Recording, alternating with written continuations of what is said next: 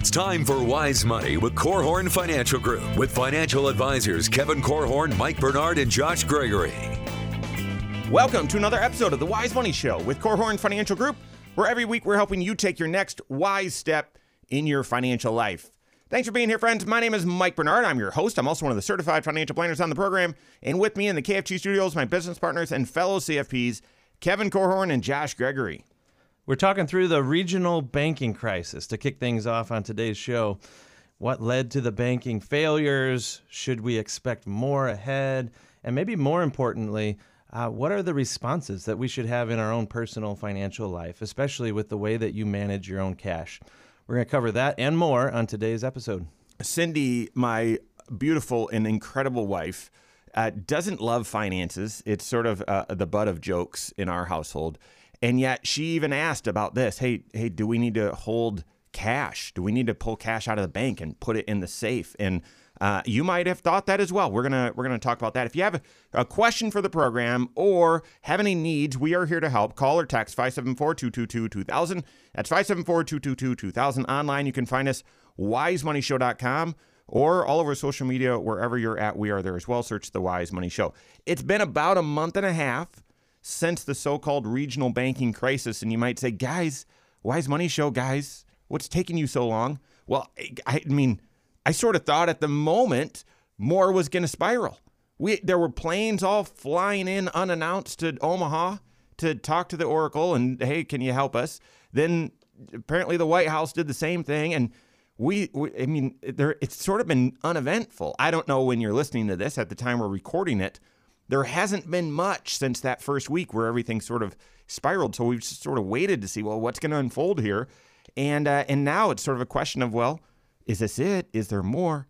Before we get into that, I like just keep it simple. And by simple, I mean elementary school. Like who, what, when, where, why, and maybe how. Kevin, let's start summarizing what has happened for those that maybe aren't really sure or up to date or follow the narrative. Well, here's what's happened is there have been some bank failures. Now, there's the question of why. That's what everyone wants to know. I believe that not even the regulators are fully aware of. I've read, I've studied, I've listened, I've watched, and it's still a little bit confusing. It's kind of like this wild horse that's being ridden, and it's somewhat unpredictable.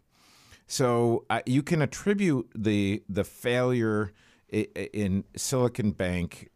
The bottom line, it appears, is poor risk management. They didn't have a risk manager at the bank for 9 months. The risk manager they had prior to was concerned with things other than banking stuff. So let's just say maybe if you're in the bank and you're not rigidly disciplined about banking things, but you're more concerned about social things, you could find yourself in trouble. So their risk manager got bounced.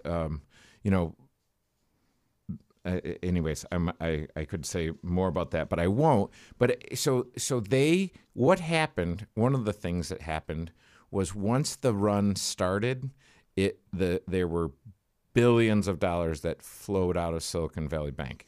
Mm-hmm. Yeah. And that was a bank that if you wanted money, if you were a tech startup, you could get money. And so it was kind of the bank if you're in tech. CNBC reported that 50% of U.S.-based startups had money at Silicon Valley Bank. So they were the sort of, that's an enormous percentage. Okay, so Silvergate Bank was crypto. They helped finance and bank for crypto companies. They weren't speculating, as far as I know, weren't speculating in cryptocurrencies themselves, but they were helping to do the banking for these crypto companies. And on March 8th, after crypto has had such a terrible run for the previous 6 months, on March 8th, they basically said, we need to shut the bank down. Okay, that was March 8th. That was a Wednesday. All of a sudden, that puts the spotlight on the banking industry, who else is at risk here. And Wall Street starts indicating that because they're trading every moment. And you can see what traders who are looking at financial statements, talking to people in the know, what they see. A lot of bank stocks started to drop. By Friday, there was question about Silicon Valley Bank, and they didn't even make it to Monday. On what was it? On Friday, Silicon Valley Bank closed, and Signature Bank was the one that didn't make it to Monday. On Sunday, closed as well. As soon as a bank, as it gets clear that this bank is in financial trouble because you can move millions of dollars at a moment on your phone, the bank run, quote unquote, which is all of a sudden people say, wait a second, this bank's in trouble. I'm going to pull my money out or transfer my money. That can happen in a matter of seconds. And this bank run, which back in Great Depression might take a week or a while, now takes hours. This wasn't a bunch of individuals or families going and pulling their $2,000 out. It was millions coming out in chunks. Billions. Actually, I mean, and so that was the problem, because in order to raise the billions, Silicon Valley Bank had to sell assets. And the assets that they sold were underwater, or they were currently at a loss. So I think this is the structural piece that applies to all banks, and will help lead to answering the question of, could there be more pressure on banks ahead, and should you do anything about it? And that is the structural. Yes, there were collateral issues with each of these three banks that contributed to their failure. Did they directly cause it and no other bank would ever do this? I'm not sure. I think all banks, certainly regional banks, as well as individuals, have faced a similar issue with interest rates. And here's what happens. When you, as a depositor, put money in your checking account, your savings account, the bank just doesn't sit on it. Right. They then use that money. They try to make money on it for their operations and so on. Now, they need a risk manager to make sure they're managing the risk with it, but they go and lend that money out to try to make a certain return on it. That's right. And then they pay you a yield, an interest rate. That's right. And a lot of people don't realize that. I mean, it makes sense when you say it out loud, but a lot of people think, I put my money in the bank and now it is sitting in the vault. They're holding it in safekeeping for me, and then I will get it when I want it, right? But that is not the case. They are taking your dollars. They're basically borrowing from you as you make a deposit, and then they're lending it at even higher rates and longer terms to businesses, to you as a mortgagee, to buy a car, whatever. These loans are made, and it's not like that money is just sitting there in their hands. They have to keep some of it on hand. There are very strict rules about the health of a bank, and they have to be doing constant reporting. They have to keep a certain amount of liquidity available for people to come get their cash when they want it. But it's not all the cash. And so the question is, well, what are they doing? What smart things can a bank do with this money that produces a good rate of return for the bank, but it generates profits that they then can pay you an interest rate on your deposits? And they have to be able to manage their liquidity. But what they cannot do, and there's not a bank on the planet that would be able to have all their depositors show up one day and say, hey, I want my cash back. Yeah. Because they can't go to all of the bank loans that they've made and say, hey, we want you to pay your 30-year mortgage back 22 years early, please. Yeah, right. They can't do that. And so this is part of the issue. And with some of these banks that failed, they had actually excess cash that they were not making loans necessarily to only startups and only tech companies and things. They were actually buying treasury bonds. So they were essentially lending the money to the federal government. The issue there is when interest rates go up, the value of those bonds go down, and that's what they had to go sell, depressed bonds, in order to return money to these depositors. And now all of a sudden they're violating those health standards that the government has for them.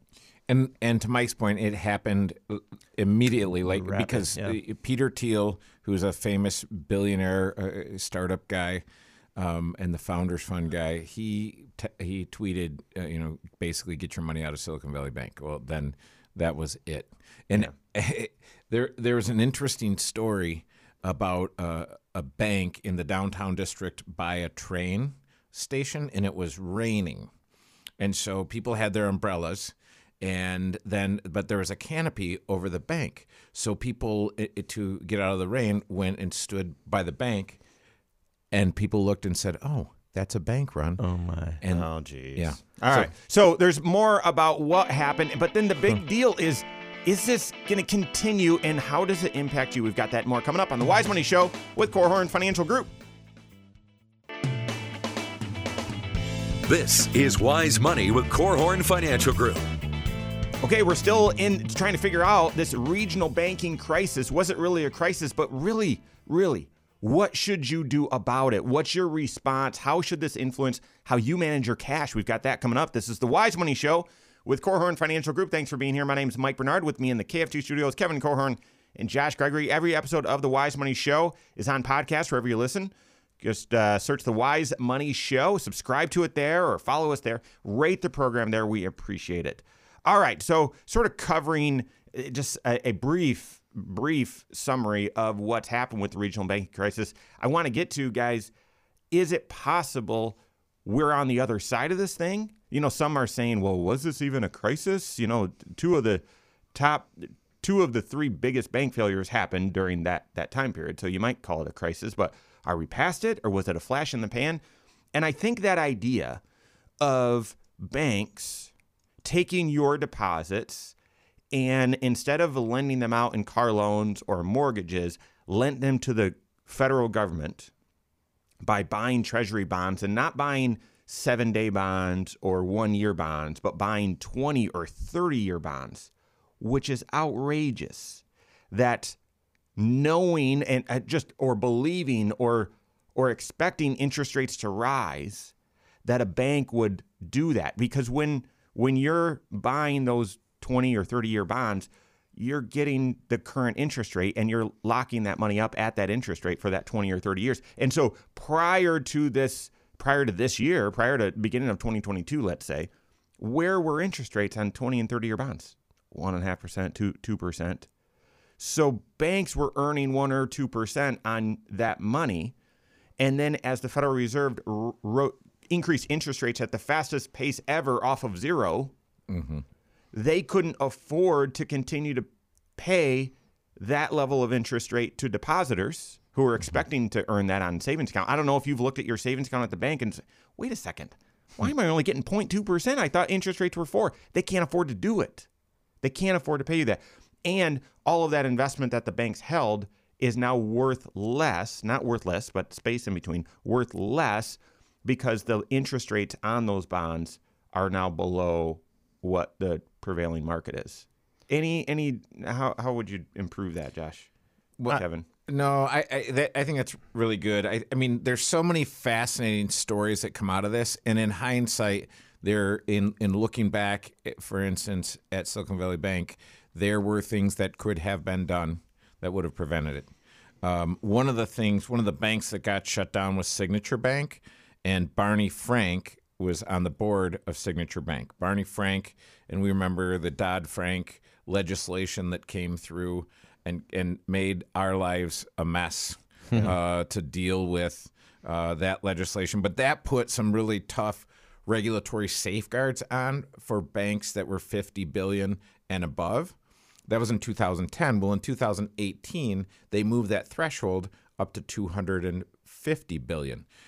Some of that at the lobbyists like Barney Frank, who when he left Congress went to work on the other side of the street. Yeah. And so that easing, some people have blamed on that, but I think when the final story is written, it'll be a story of mismanagement and other blunders that have caused it to not work. Because we said we weren't going to get into technical stuff, but if I buy something that's in a bond, a 10-year bond at 1.5%, and now bonds are at 3.5%, I can't sell my 1.5% bond for par. For the same value that I invested if I put $1 million in, you're not going to give me $1 million for a 1.5, because you can put your 1.5 your million at 3.5. Right. So you'll have to sell that million for $850 or something. And Or you hold it all the way to the end of the loan and you get your full million. Exactly. Back, If I had a brokerage statement, it would show that there's a loss on there. But the banks, if they categorize that as held to maturity, they didn't have to reflect that loss on their balance sheet. So here's the thing. Because we've got it. All of this is for, well, how should this change how you manage your cash? But because of this fundamental interest rate issue, do we think, yes, Kevin, I think the final story will be on that this was caused by mismanagement. But everyone in every bank is dealing with the ramifications of the swift and rapid rise of interest rates by the Federal Reserve. Along the way, it was, well, geez, is the Fed raising interest rate? I mean, they have to because of inflation, but are they going to break something? Guys, they might have just broken some of the banking. So do we think this is isolated? I know no one knows the future, but I'm just going to ask you and then put it in your face if you get it wrong. Do we think this is it? Is there more bank failure ahead? What do you guys think? Well, here's what I think. I have no idea. All I know is this. I'll put that in your face. See, you didn't know. Look what happened. No, I mean, if you think about this, it could be worse. You could be responsible for some investments for a country like Saudi Arabia and maybe put $100 billion into a Swiss bank. And then when asked if you wanted to raise your stake above 10%, you didn't say the perfect thing. The bank fails, gets bought by another bank, and your investment is mostly worthless. Yeah. There's no way to know what bank is going to experience a run on the bank, At all. right? Nope. You don't know which areas of the country are suddenly going to feel spooked and say, man, I need to take my money out, or I need to take part of my money out. It's impossible to know. You don't have a crystal ball. But that is the question. 2/3 of clients that come in right now have this as an agenda item. Yeah. They want to know, hey, which banks should I trust? Yep. What should I be doing with my money? And there's no way for us to be able to look at all the local banks, all the regional banks, all the national banks, and say, okay, this one right here, they're immune to a bank run, or absolutely. they're managing it right. These ones, they're kind of fly by night. Because you will be assured that that bank is in great financial shape right up to the day that it's closed. Yeah. What are we trying to know? We're trying to know which banks are going to fail. That's not what we should try to know. We should try to know what are the rules and how now should I live. So here's the thing. What are the ramifications then? How should this influence how you manage your cash? To me, there's what is it? 7 trillion that is above FDIC limits. I think a lot of that is businesses, but here's the thing. You might look and have heard the whisper that Warren Buffett said no one will lose a dime on their savings. He actually came out and said that. No one will lose a dime. Then, of course, FDIC was very swift to say we're going to insure all deposits for 2 of the 3 banks. So you might say, I'm fine. Nope. Manage your FDIC limits. Manage your FDIC limits. To me, that it doesn't take this banking crisis to cause that. Your CFP has always told you that, and you've probably just said, that's a nuisance. That's a bother. That's extra work. No, that is a takeaway with how you should manage your cash with this. Make sure you stay below the FDIC limits, even if it's a little inconvenient. And I talked to a business, because if you're a business, it's likely that you've got north of the FDIC insured limits because you've got your corporate treasury at the bank. So I was just talking to a business who had just talked to one of the financial professionals in their life, and they were given bad information about the FDIC insured limits for a bank. So Mike, you're saying manage that. There are lots of folks that don't fully understand it. But if you thought, as a rule of thumb, $250,000 per person is the FDIC limit. If you are an individual or if you're a married couple, yes, I'm excluding the businesses, right, which have significantly more. Most people are going to be able to keep their balances under $250,000. If you have more of that, more cash than that, you probably need another bank, right? And that's what you mean by managing your limits. Make sure that you don't have too many eggs in one basket, as they say, too much money in one bank. And that way, if the unthinkable happened and one of your banks failed, you know that there is a government-backed agency standing ready to make you whole. Now, just keep in mind, they're not standing ready to make you whole in 24 hours, right? So you also have to be managing your liquidity to be able to function even if your bank, one of your banks were to freeze up on you temporarily. So work with your CFP. It's essentially $250 per person joint account, right? So you need to be aware of that. But trust accounts, you need to be aware of that. So work with your CFP on that. More implications. We've got that and more coming up on the Wise Money Show with Korhorn Financial Group. This is Wise Money with Korhorn Financial Group.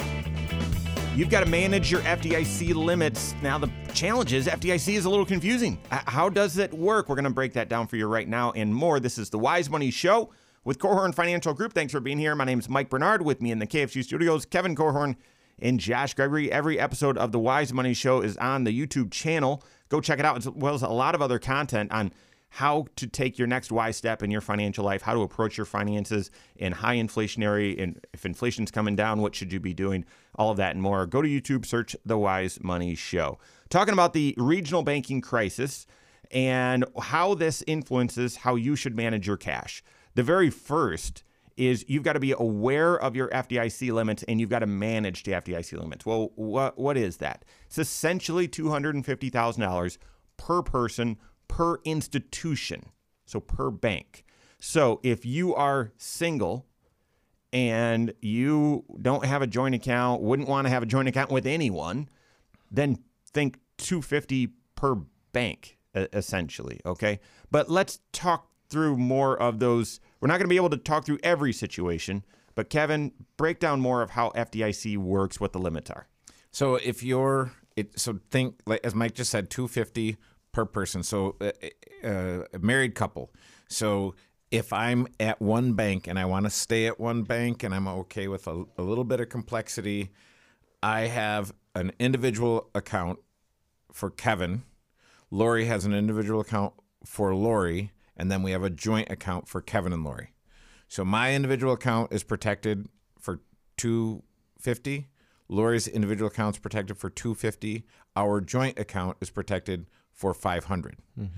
If I have, still in the Kevin and Lori scenario, an individual account, and again, if you're doing this with a bank, make sure you have a payable on death or a transfer on death on those accounts so that in the event that something happens to you, the money goes where it's supposed to go without being tied up or locked up. But if I had an individual account and then another individual account and then another individual account, I'm not protected up to $750. I'm, as an individual, protected as my per ownership $250.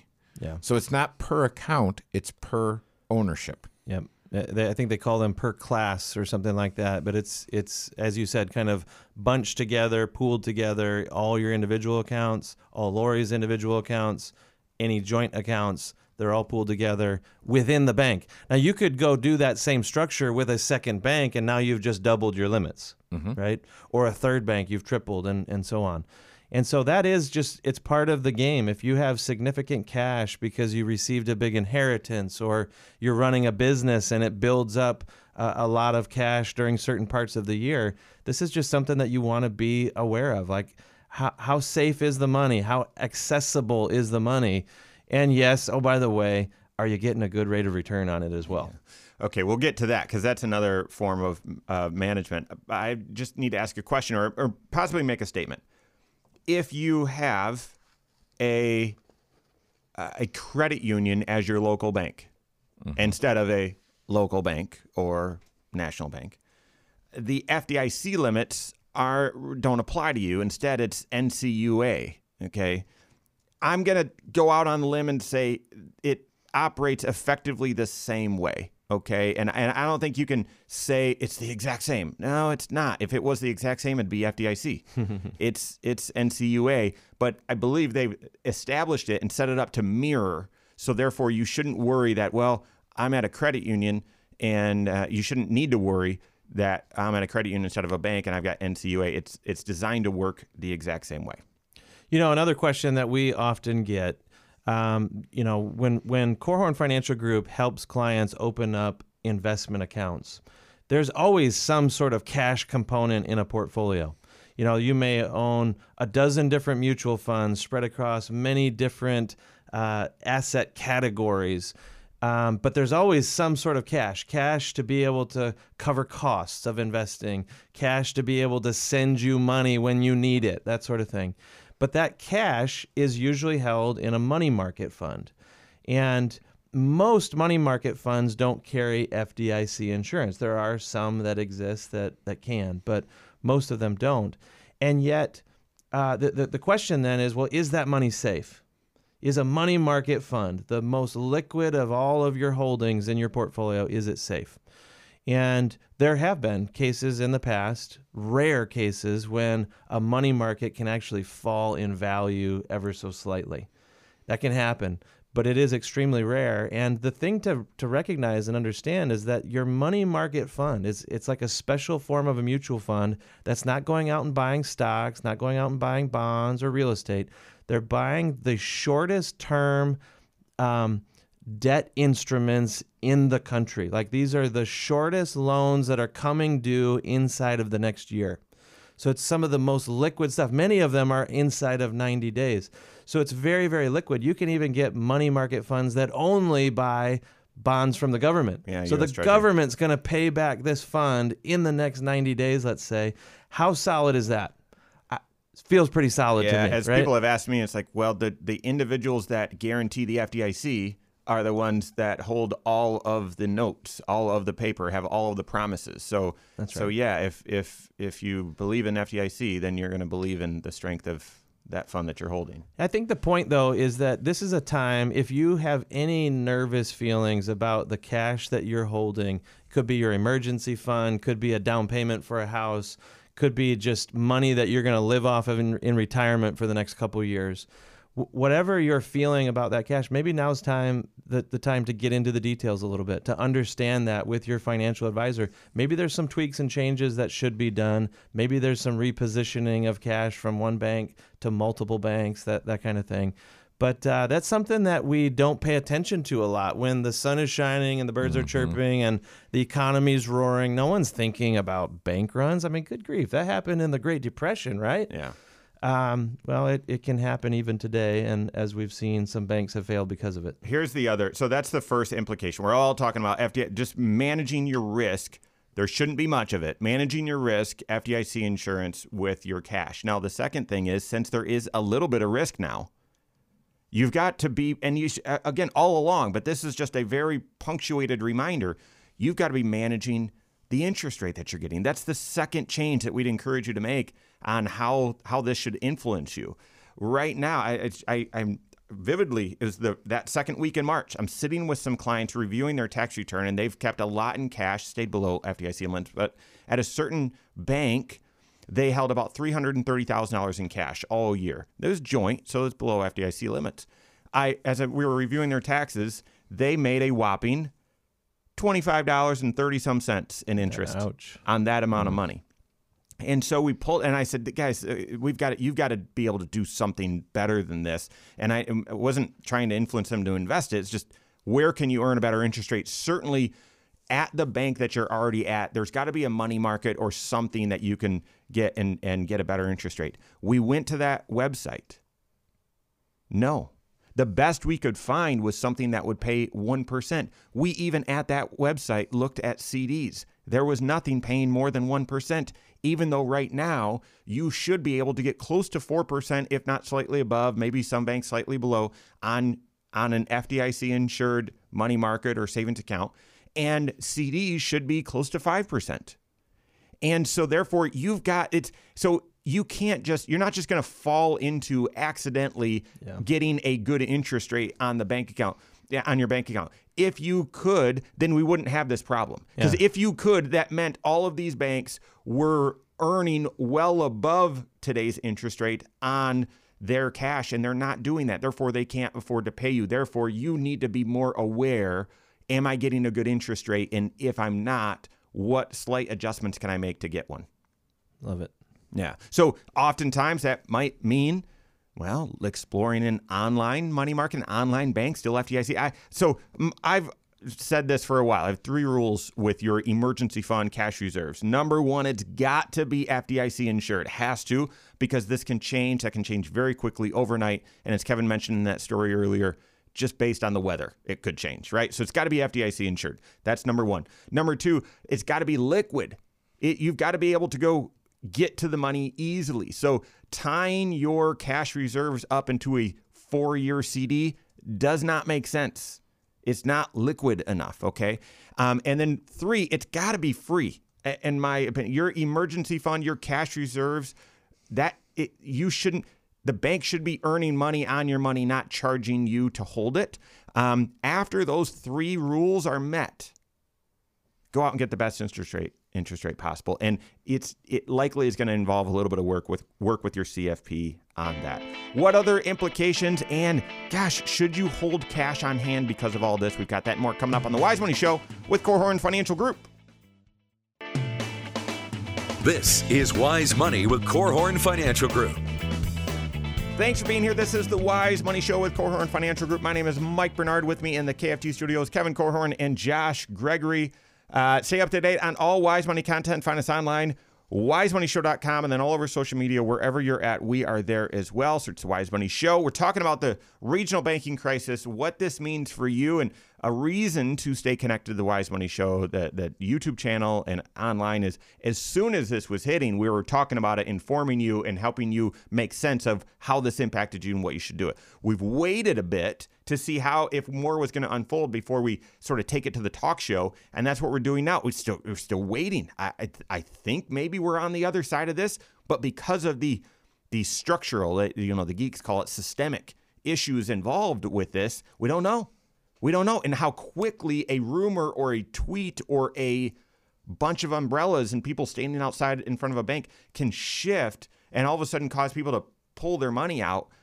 We just don't know. So you've got to be diligent in managing your finances and your cash at the bank. I told you at the beginning of the show, as this was happening, so the Bernards have been, I call it the Bernard Tour.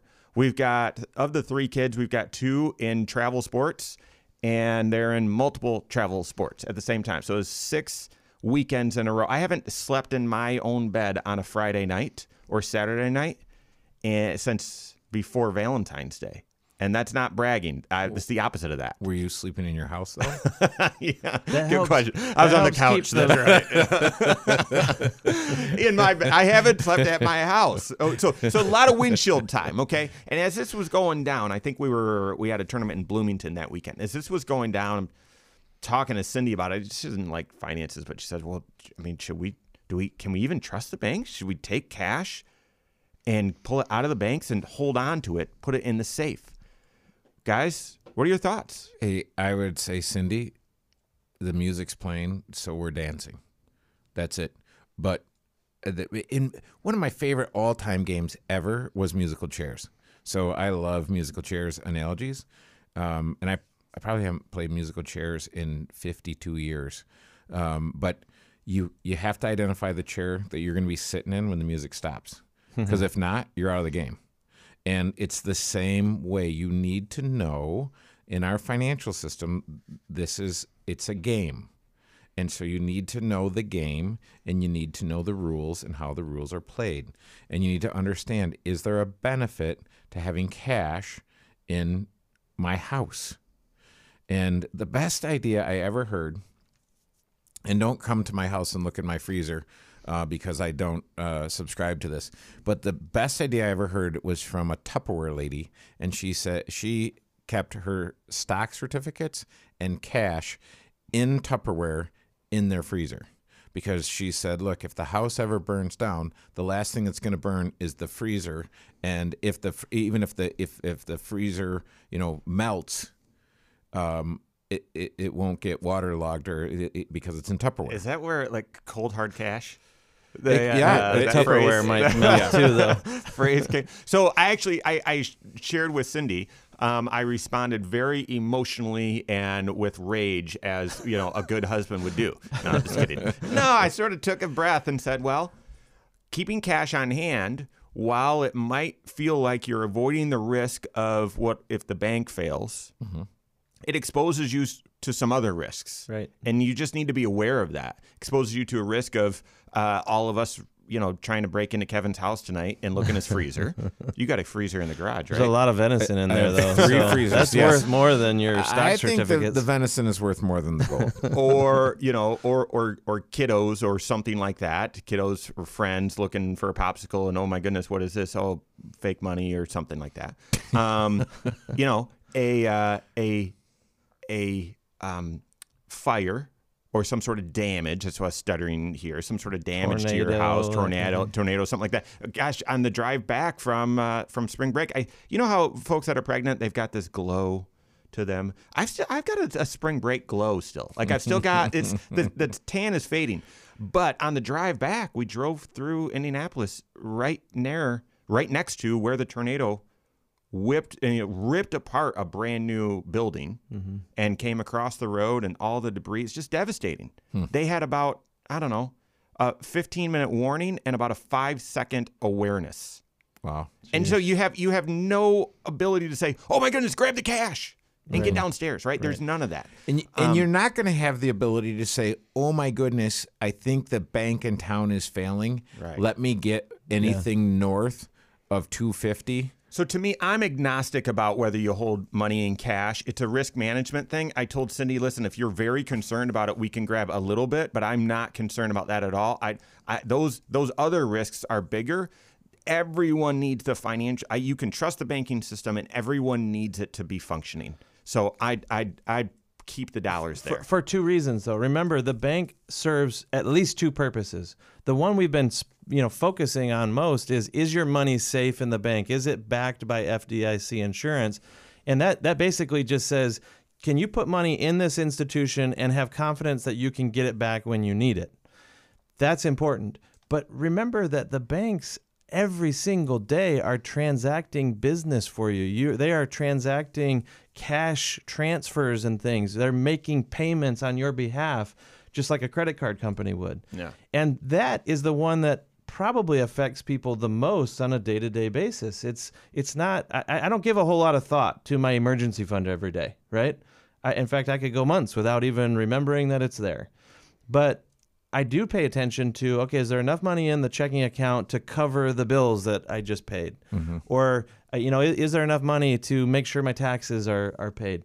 The banks are making sure that your life keeps on functioning that way.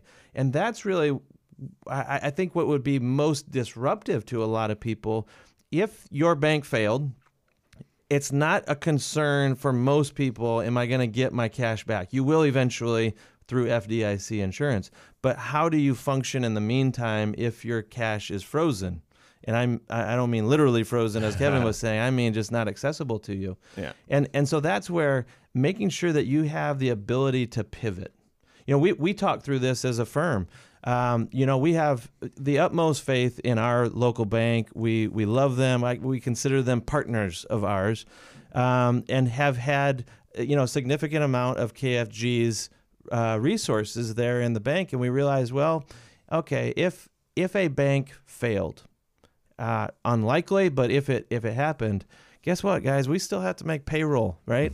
Our team still needs to get paid for the work that they're doing, and the utilities have to be kept up, and taxes paid, and all that. And so we just took action to say, okay, how do we make sure that we can shift dollars around and have another transactional tool available to us to keep the business functioning, even if there was a temporary disruption within a bank? Yeah.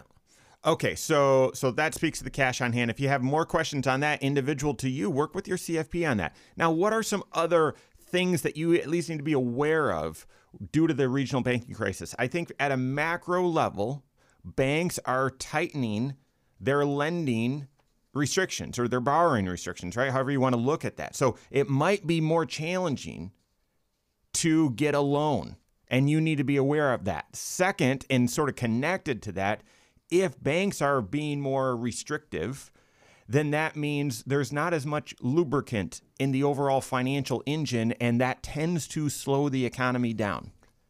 At the exact same time, the Federal Reserve, it has been raising interest rates. That also is intended to slow the economy down. Therefore, I think, guys, with the calamity here, that this regional banking crisis is happening at the same time the Fed is trying to cool off inflation, it raises the likelihood and risk of recession. It does. It doesn't make it imminent, and we're not going to get into the definition of recession. There's no question we've seen slowdowns. It increases the likelihood of that.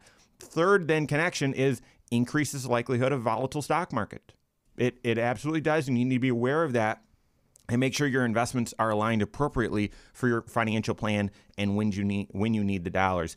And then finally, as I sort of have already mentioned, but as this all unfolded, prior to the banking crisis, we were going around looking for CD rates and so on, and you could find a lot of them very competitive. They just weren't going to fall in your lap. You need to go look for them.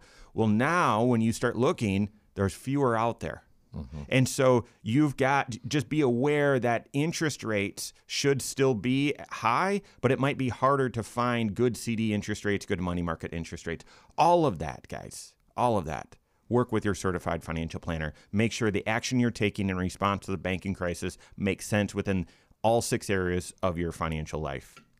Okay, that's all the time we have for today. On behalf of Josh Gregory, Kevin Korhorn, all of us at Korhorn Financial Group, have a great weekend. We'll see you next Saturday for the Wise Money Show with Korhorn Financial Group. All right, I didn't know how long the story was. I know. Like, Getting nervous there? That sounded like the start of a story. There is a little bit more to it, but Securities offered through Silver Oak Securities, member FINRA/SIPC. Advisory services offered through KFG Wealth Management, LLC. Doing business as Korhorn Financial Group. KFG Wealth Management, LLC and Silver Oak Securities Incorporated companies are unaffiliated.